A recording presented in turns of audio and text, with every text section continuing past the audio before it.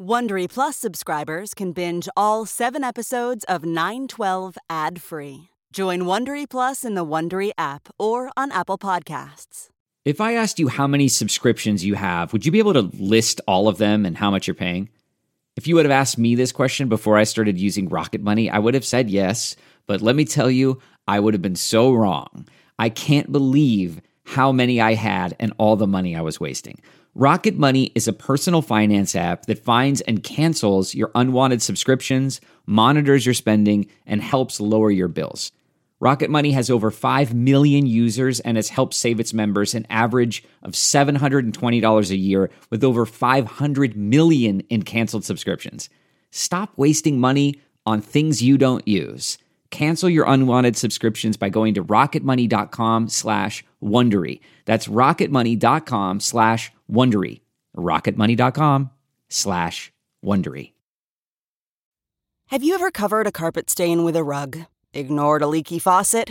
Pretended your half-painted living room is supposed to look like that? Well, you're not alone. We've all got unfinished home projects. But there's an easier way. When you download Thumbtack, it's easier to care for your home from top to bottom. Pull out your phone and in just a few steps, you can search, chat, and book highly rated pros right in your neighborhood. Plus, you'll know what to tackle next because Thumbtack is the app that shows you what to do, who to hire, and when. So say goodbye to all those unfinished home projects and say hello to caring for your home the easier way. Download Thumbtack and start a project today. Follow 9/12 on the Wondery app or Amazon Music to binge all 7 episodes right now. Episode 1. This Strange Story. In the year 2000, in Port Angeles, Washington, on the green tip of the Olympic Peninsula, Alan Block is capping off the workday with a pint. All right, a pitcher of whatever they got on tap that night. And I'm sitting there in the local Coast Guard bar, right next to the Coast Guard station, a bunch of Coasties drinking in their uniforms. Alan is in his 20s, and at the time he is living on a boat, running charters across the strait to the San Juan Islands or Vancouver. He's been going through a rough patch, his own stormy waters. I had a falling out with my birth father. I had a horrible relationship go horribly wrong, it was all bad. Everything was bad. So Alan's nursing his drink and flipping through a sailor's magazine he bought off the rack at the local marine store, and he comes across a classified ad in the back. It was like an ad, I think it had a little picture of the Endeavor, which is like one of this very classic looking square rig ship from the 1700s, looks like a little kid's idea of a ship, and they had a little picture of that, and it said have you ever felt like you should have been in the 18th century? And I'm just kind of sitting there reading and hanging out. And I penned a response to this call for essays, 500 words about why you should have been in the 1800s. And I got picked. Alan landed himself on a reality show called The Ship. The idea behind this one was to recreate the voyage that English explorer Captain James Cook sailed in the 18th century when he, air quotes, discovered Australia and New Zealand. The whole thing was the brain baby of filmmaker and adventurer Chris Terrell. We were aiming for 6 weeks, going to sea from Cairn in northwest Australia and heading for Jakarta en route through the Great Barrier Reef and then up into the Timor Sea and sailing just as Captain Cook would have done back in 1768, 1769, that sort of thing. And that's what we did. The Ship was a co-production with the BBC and the History Channel here in America. And Chris's vision was not the kind of reality show that you're probably thinking of, where someone might get voted off the boat each episode and have to walk the gangplank or something during the credits, which is not a terrible idea. At first, the BBC said, oh yes, you can go and dress up and put on the costumes and just act out. No, they did not. Yeah, and I said, no, not interested. Please tell me you tried one on just to see what it would look like. Well, of course.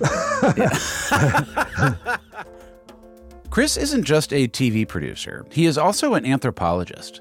And he wanted his show to explore how a crew from today would handle the storied voyage that Cook had taken, replicating it in as much detail as possible, especially the deep isolation of naval exploration at the time. We didn't have computers, we didn't have phones, we didn't have email, we're not in contact with anybody. We entertained ourselves, we sang, we told stories, but actually just worked bloody hard. In late August of 2001, they set sail from Cairn, Australia, with 56 cast and crew aboard an almost exact replica of the Endeavour, Cook's original ship.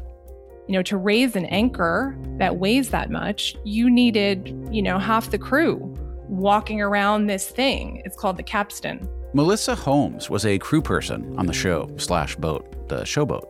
And that's how the anchor gets raised. And if you don't have all 50 people walking around this thing pulling up the anchor, you don't go anywhere. You've got like 60 people condensed into this just tiny little space. That is Mariel Hohaya, another crew member. Turns out it sucks being an 18th century sailor. Like when you're sleeping, you've got 2 sets of feet on either side of you in other hammocks. There is just no room.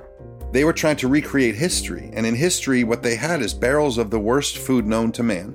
And I'm not joking. Biscuits, hard biscuits, salt pork, salt beef.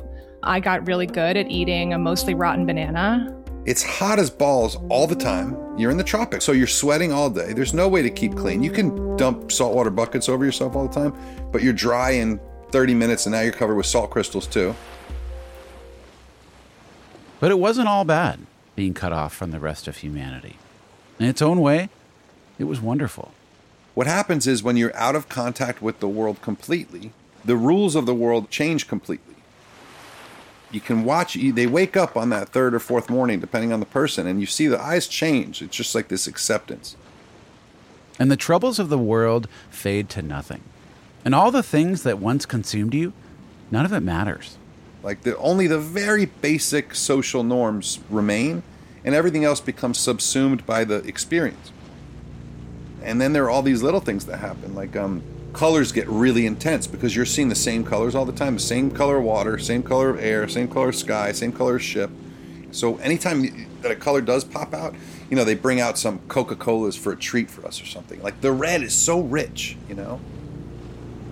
We're in this very pattern-driven life, patterns of the waves, patterns of the clouds, sound of the waves. You go up one wave, you slap into the other wave. You go up one wave, you slap into the other wave. And but for one satellite phone that the captain had for emergencies, no contact, no news, their own floating bubble. Go up on one wave, slap into the other wave.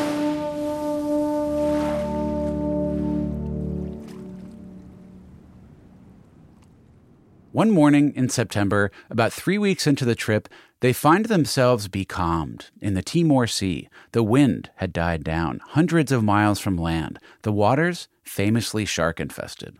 9 or 10 o'clock is the morning change of watch, okay? And that's the one where the captain, who is about 5'2", with a tiny bald head and this gigantic loud voice.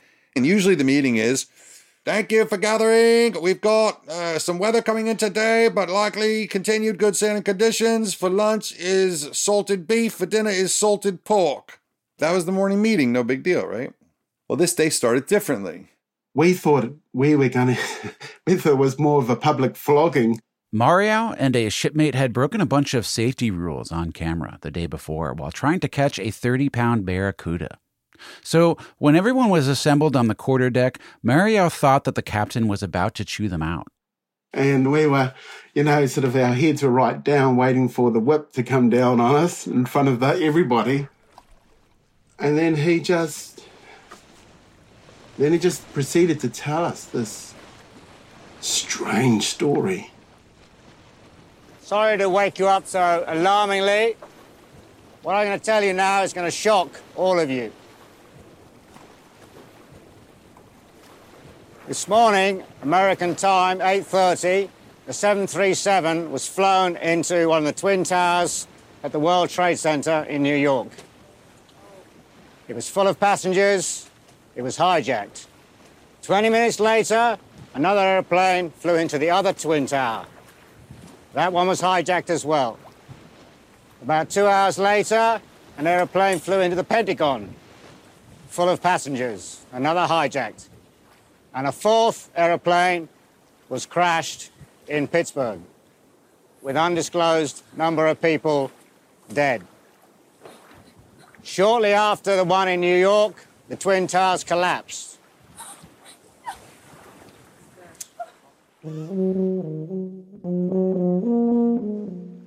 I didn't know. I was as shocked as anybody else, and I didn't know whether to carry on filming or put my camera down. And what did you decide to do? I carried on filming. So he gave you no more information than basically just the few sentences laying it out. Well, that's all he knew as well. That's all he knew as well. No images, no footage, no audio from 911 calls, no context, nothing. Just bare facts. Do you remember what you imagined? We couldn't figure out how they did it. We couldn't figure out planes flying into the Twin Towers, and both the Twin Towers I know very well. I filmed on top of them. Really? Yeah. But we couldn't. You can't imagine it. It was the day the world changed, and yet we couldn't see it. And other than through our mind's eye. There are only 3 known recordings of that plane flying into the North Tower at 8:46 a.m. But it caught the world's attention, so much so that millions of eyes would be watching live to see the second plane hit. By the time the towers actually fell, hundreds of millions would be watching. By the end of the day, some estimate about a third of the planet had seen it. The most spectacular of spectaculars. I would have thought it impossible to explain any of it with just words, without hearing the sound of the impact in the city canyons, or seeing the expressions on our faces in the streets. If words were ever going to fail, it would have been when that captain opened his mouth to tell the people on that boat what had happened. But he did pretty good, just laying out the facts of it. And still, for the people on that boat, just words alone didn't make sense. I remember myself just going through my head, like, why would they fuck with this like this? Like, are they just trying to see what our reaction is for the show and they're going to edit it? You know what I mean? Like, what are they looking for here? You didn't believe it still. I didn't believe it, because why would you believe it? You know, look afterwards, there's plenty of reasons to think something like that would happen. But at the time, you know, the idea of I think the idea, it wasn't the plane so much as the idea of them coming down, you know, and we couldn't put it together. Just, just like shock, just absolute, total and complete, utter shock. Like, cannot process. This does not make sense. And then something really special happened. It disappeared. Because there was no frame of reference to hold it in our minds. Given nothing more with which to make sense of what was happening out there in the world, they didn't even try. Did anybody want to pull the plug? People were given that option. If anybody needs to get off now. Did anybody go? No. It was perhaps the most universally shared event in human history, minus 56 people on that boat. At first, accidentally, just by circumstance. But then, willfully, almost blissfully. I would say the vast majority of the boat, including me, by the end of the next day, by the end of the 12th, was like, what explosion? You know, what terrorist activity? And I can't tell you that no one thought about it again for the rest of the trip until we got to Bali and saw what was really going on. But it wasn't even an issue in our daily conversations, you know? We were more interested in what those dolphins up ahead mean to our chances of catching fish, or what that wind line's going to do. You know, we were effectively, we had gone back to the 18th century, and we kind of felt safe in the 18th century of our making before we had to sail back into the 21st century. So let's get on with the job. They couldn't see it. They had distance. For the 56 people on that boat, 9/11 was an event they heard about and then put away, at least for a while. But for the rest of us, 9/11 the day quickly became 9/11 the idea. This strange story that we began telling ourselves, a story that grew and grew and that has shaped everything since, our politics, our sense of self, and our place in the world. 20 years, that is a long time. It's a generation. Now, we have distance too. Now that 9/11 and how we reacted is past, where do we put it? How have we been telling that story? And how do we tell it going forward? From Pineapple Street Studios Amazon Music, and Wondery. I'm Dan Taberski. This is 912.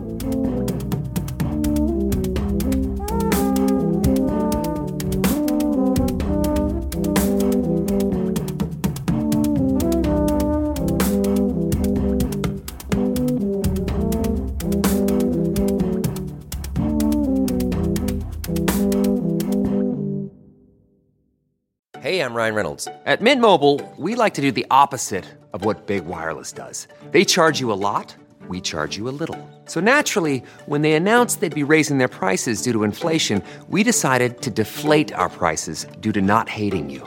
That's right. We're cutting the price of Mint Unlimited from $30 a month to just $15 a month. Give it a try at mintmobile.com/switch. $45 up front for 3 months plus taxes and fees. Promo rate for new customers for limited time. Unlimited more than 40 gigabytes per month. Slows full terms at mintmobile.com. The posters begin going up by evening time in Manhattan. First just a few, then all of a sudden, thousands. On the sides of buildings, outside hospitals, inside subway stations, blooming in clusters, like mushrooms. Except in these missing posters, the last seen outline was never like last seen on Church Street in Chambers, or last seen in Tribeca. It was last seen 79th floor, South Tower, or last seen North Tower, 103rd floor. Latitude and longitude were no help. It was elevation, how far they were from the ground, how many sets of stairs they would have had to have walked down. That was the clue. The first missing sign that was posted was reported to have been for a man named Roger Mark Rossweiler. Missing, One World Trade Center, 100th floor. That's the text. Over a smiling executive in his 50s, graying hair, and a dark blazer. But there's no such thing as selfies yet. So the shot of Rossweiler looks to have been cut out with scissors from a larger picture, from a wedding or an office party, and then run off on a photocopier. No matter how burned in the brain the day's visuals would become, it was still low res, fuzzy around the edges, even in the moment, as it was happening. If you had let your eyes float among that sea of missing posters at the time, you would have seen one with a picture of a young man. A black guy in his 40s, full beard, collared shirt, sweater. When did you start to think about, where's my brother? Immediately. Because I knew that, damn. I mean, he frequented the World Trade Center and the surrounding areas, he could have got caught up in that. Jonathan Sims had already spent a lot of time over the years wondering where his older brother George was. Growing up in Newark, Jonathan says, they always got along. He protected me, took up for me, looked out for me, got on my nerves, knocked me upside the head a few times. Typical brother. As they got older, Jonathan says that George began having mental health issues. Wandering away for a few days, disappearing.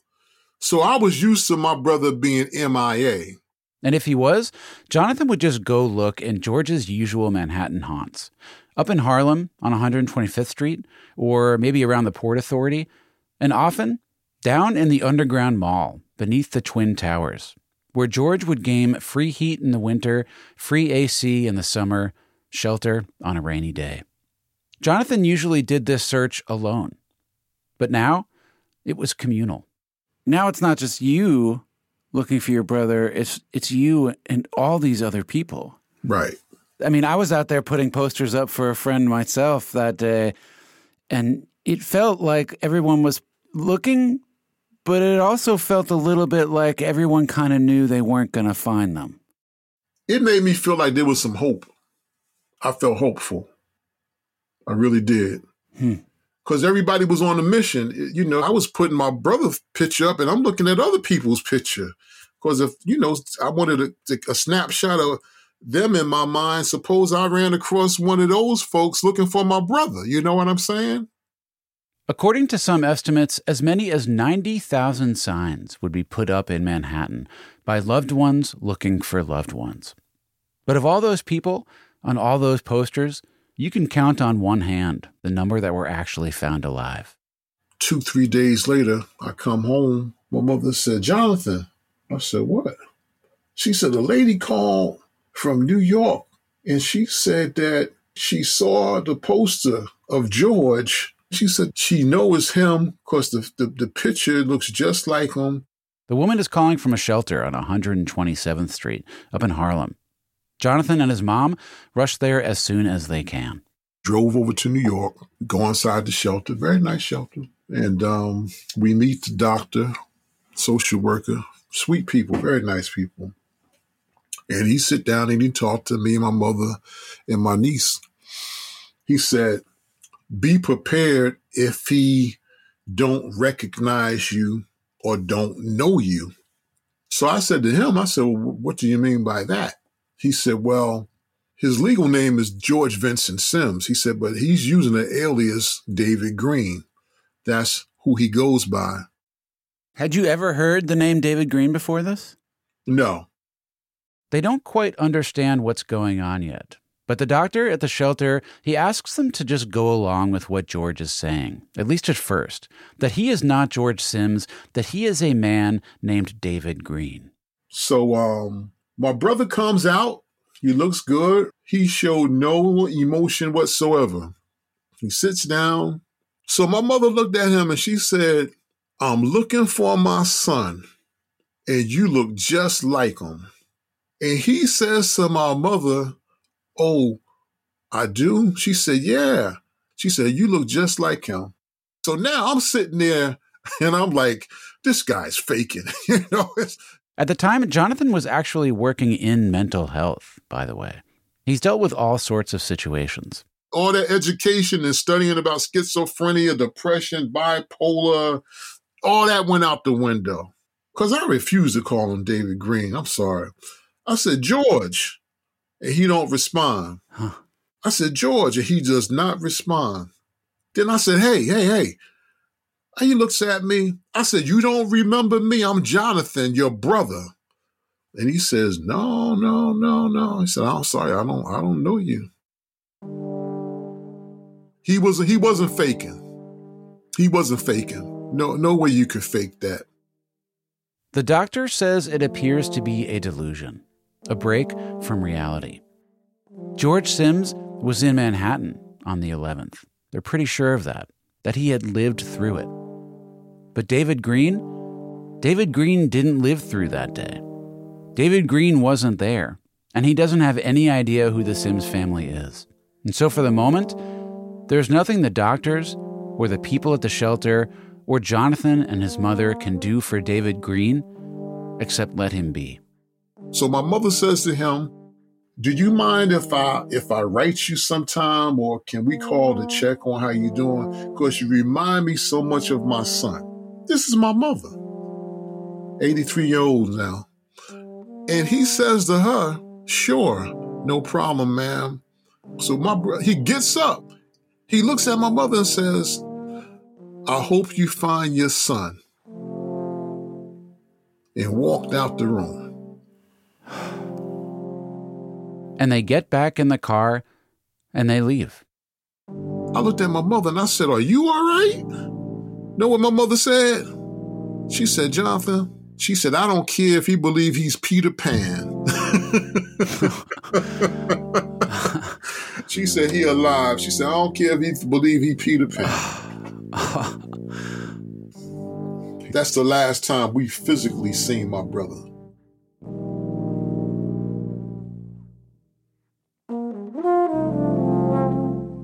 Never forget. That became the catchphrase almost immediately, already packed with meaning, borrowed from the Holocaust, if you had any doubt as to how colossal it all felt. Everywhere, never forget. Screen printed on t-shirts, digitized in cable news chyrons, grease penciled on windshields, stitched to flags. A rush to not just experience that moment, but to freeze its meaning. Maybe that's why the missing posters remained so long after they made any practical sense, drawing more candles every night, more bodega flowers, more pictures and frames. When the weather turned to crap, the staff at Bellevue covered the posters outside their hospital with plastic sheeting, kind of making it official. What we had been taping to the walls wasn't search and rescue after all. It was memorial this whole time. We started locking in the memory of it before the smoke had even cleared, literally. Before we really even understood what had happened and why. Even the 56 people on that ship in the Timor Sea, completely out of touch with what the world was experiencing, bobbing up and down with just the knowledge that something bad had happened. Before they chose to put that knowledge away and retreat to their 18th century lives for a little bit longer, even they were moved to memorialize. The very same day they got the news. Mario Hohaya is an indigenous New Zealander, a Maori on the ship. He and another Maori crew member sang a song. So the song was a song sung by the Māori Battalion, but it's a hymn. It's a hymn. Some strange comfort in some strange language in some strange part of the world. At that time, we thought it was really fitting.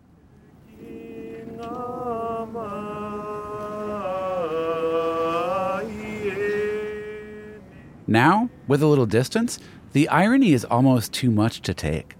The descendants of the people who suffered the most from Cook's journey, from imperialism, comforting the ones who got the most out of it, whose urge to worldwide domination was now coming home to roost. But that kind of talk would be for other days.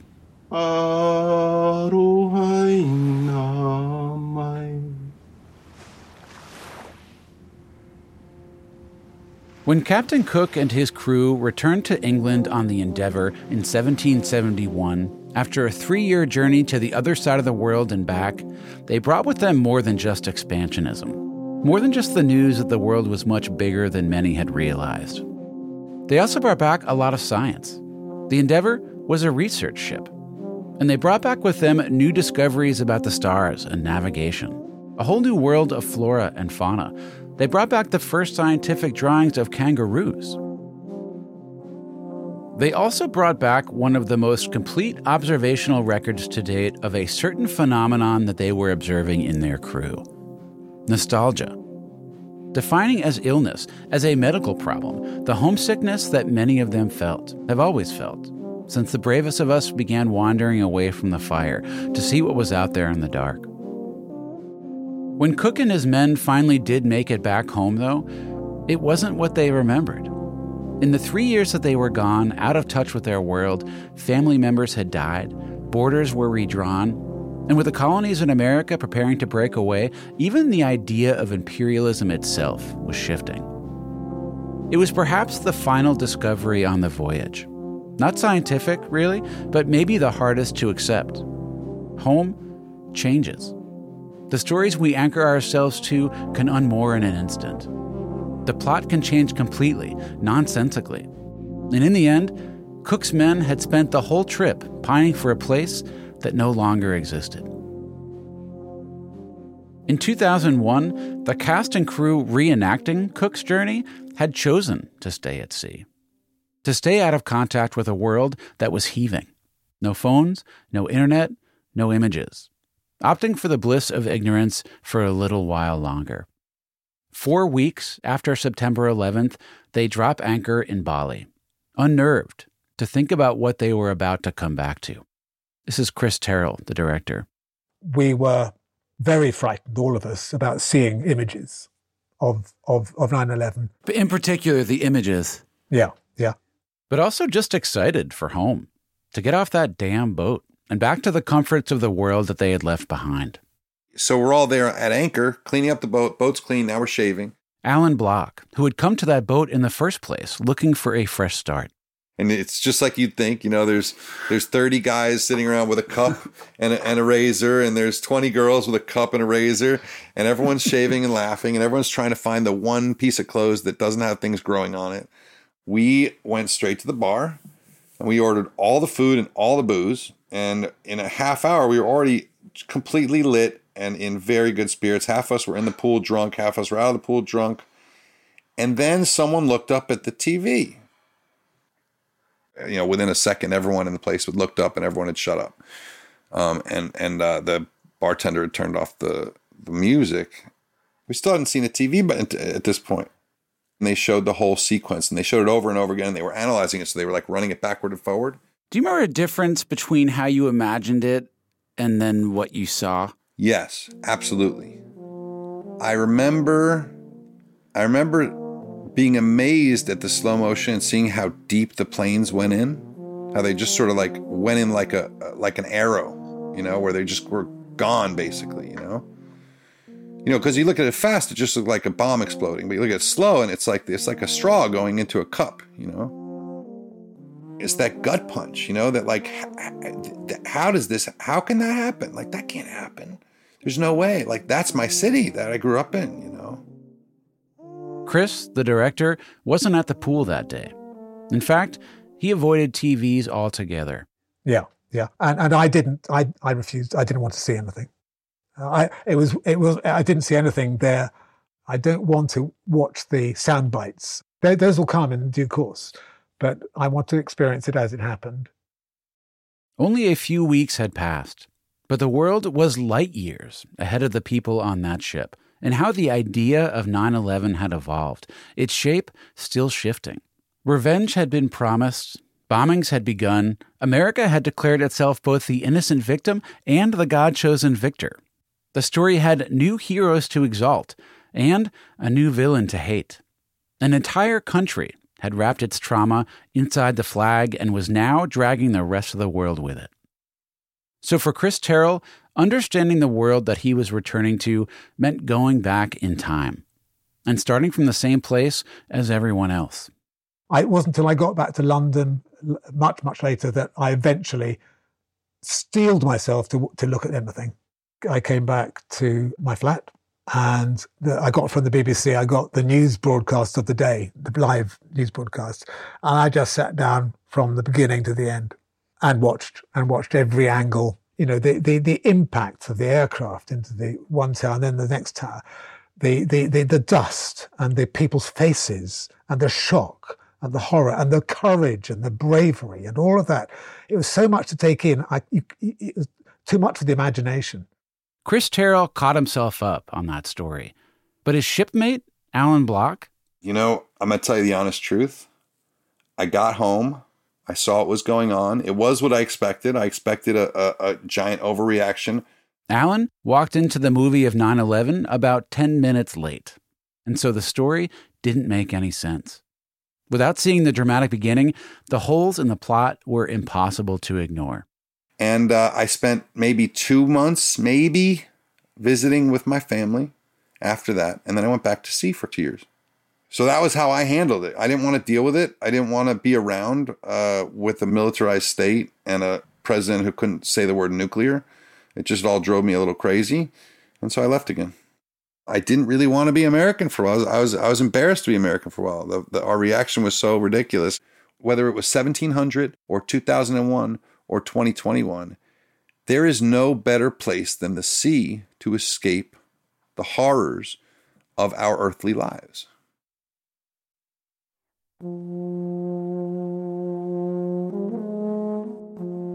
9/11 was made to be used. An art curator named Peter Ely wrote that. 10 years after 9/11, mind you, to have said it in the moment would have been impossibly cold. But now, Made to be Used captures it perfectly. How 9/11 the day so quickly became 9/11 the idea. A resource to be marshaled, a force that could make things happen. This morning, less than 24 hours later, the heart of commerce and the signature of the New York skyline is no more. So from here on out, you won't hear any more audio from 9/11 the day. This is about what happened after. 1 year ago today, we remember what the terrorists wrought. How 9/11 became a tool. 5 years ago, America was a nation at peace. And a joke. Folks, these terrorists attacked us. How it became a conspiracy to be solved, a horror franchise to scare ourselves silly. It's been 10 years since radical Islamists carried out the worst. How it became an old, stale grudge and a beautiful, sad story to cling to. 15 years later, the wreckage of the Twin Towers has long since been cleared. What was real? What was mythology? Not even a global pandemic could keep this city from commemorating September 11th. How did the idea of 9/11 evolve on 9/12 and all the days after that? Coming up on 9/12. Everything that's happening now is bananas. Sandy Hook is bananas, Flat Earth is bananas, QAnon is bananas, and I realize there's some people that are probably like listening and rolling their eyes like, oh yeah, how convenient that you think all those other conspiracy theories are bananas, but you don't think your own pet theory is bananas. First of all, I don't fucking know what happened on 9/11. How long had you been thinking about enlisting before you actually did it? I hadn't thought about it at all. Like, it is that immediate. Yeah, somewhere in those first hour, plane crashes, I say I'm going to join the military, another plane crashes. For me, American life wasn't anything like it was being promoted by our president. I mean, it was really easy to say, you know what? Fuck this, I'm with the terrorists. I just started making phone calls. I just went everywhere, you know? Yeah, my name is Mo Razvi, it's not Muhammad. Because every time I said Muhammad, it was like another brick wall. This hope that if the disaster is big enough, if the tragedy is big enough, we will snap out of it. Whatever it is for each of us, we will snap out of it. What a difference a day made. 912 is produced by Courtney Harrell. Our associate producer is Natalie Brennan. Our researcher is Jessica Lussenhop. Our senior producer is Henry Malofsky. Joel Lovell and Maddie Sprung-Kaiser are our editors. Production assistance and research by Maria Alexa Kavanaugh. Fact-checking by Sarah Ivry. Original music by Daniel Herskadal, with Espen Berg on piano and Jakob Jansson on drums. 912 is written and executive produced by me. I'm Dan Taberski. Jenna Weiss-Berman and Max Linsky are the executive producers at Pineapple Street. For Amazon Music, our executive producer is Morgan Jones. Marshall Louis is the executive producer from Wondery. Special thank you to Jonathan Lamb for conversations that helped us shape this episode. Music licensing by Dan Kanishkawi. The next episode of 912 is available right now, or you can binge all 7 episodes on Amazon Music or with Wondery Plus. Lord, what a difference a day makes. There's a rainbow before me. Skies above can't be stormy.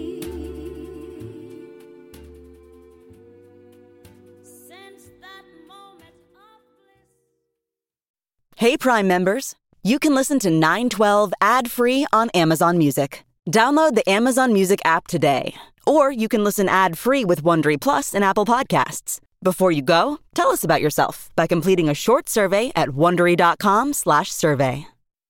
Hey, you. Psst, it's Jason Bateman. Have you listened to Smartless? Smartless is the podcast that I host with my friends who are more like brothers. The super talented and funny Will Arnett and Sean Hayes is... JJ, why are you whispering? Well, there's a psst in the copy. But people are listening, so it's like... They are listening. Okay. Yeah. In each episode of Smartless, one of us reveals our mystery guest to the other two. What ensues is a genuinely improvised and authentic conversation. Our mystery guests span... We'll cut this out too. Our mystery guests... All right, here we go. We got a lot of big famous people from different walks of life, and if you're a Matthew Wondery fan, then you're Emma going Stone, just Neil you come and deGrasse listen Tyson. to it. We're on Wondery right now, and you can listen to us. And no matter what you're doing, you're at the gym or you're in the car, just listen to the podcast. Sean, tell them where they can find it. Follow Smartless on the Wondery app or wherever you get your podcasts. You can listen to Smartless ad-free by joining Wondery Plus in the Wondery app or on Apple Podcasts. Bye. Bye.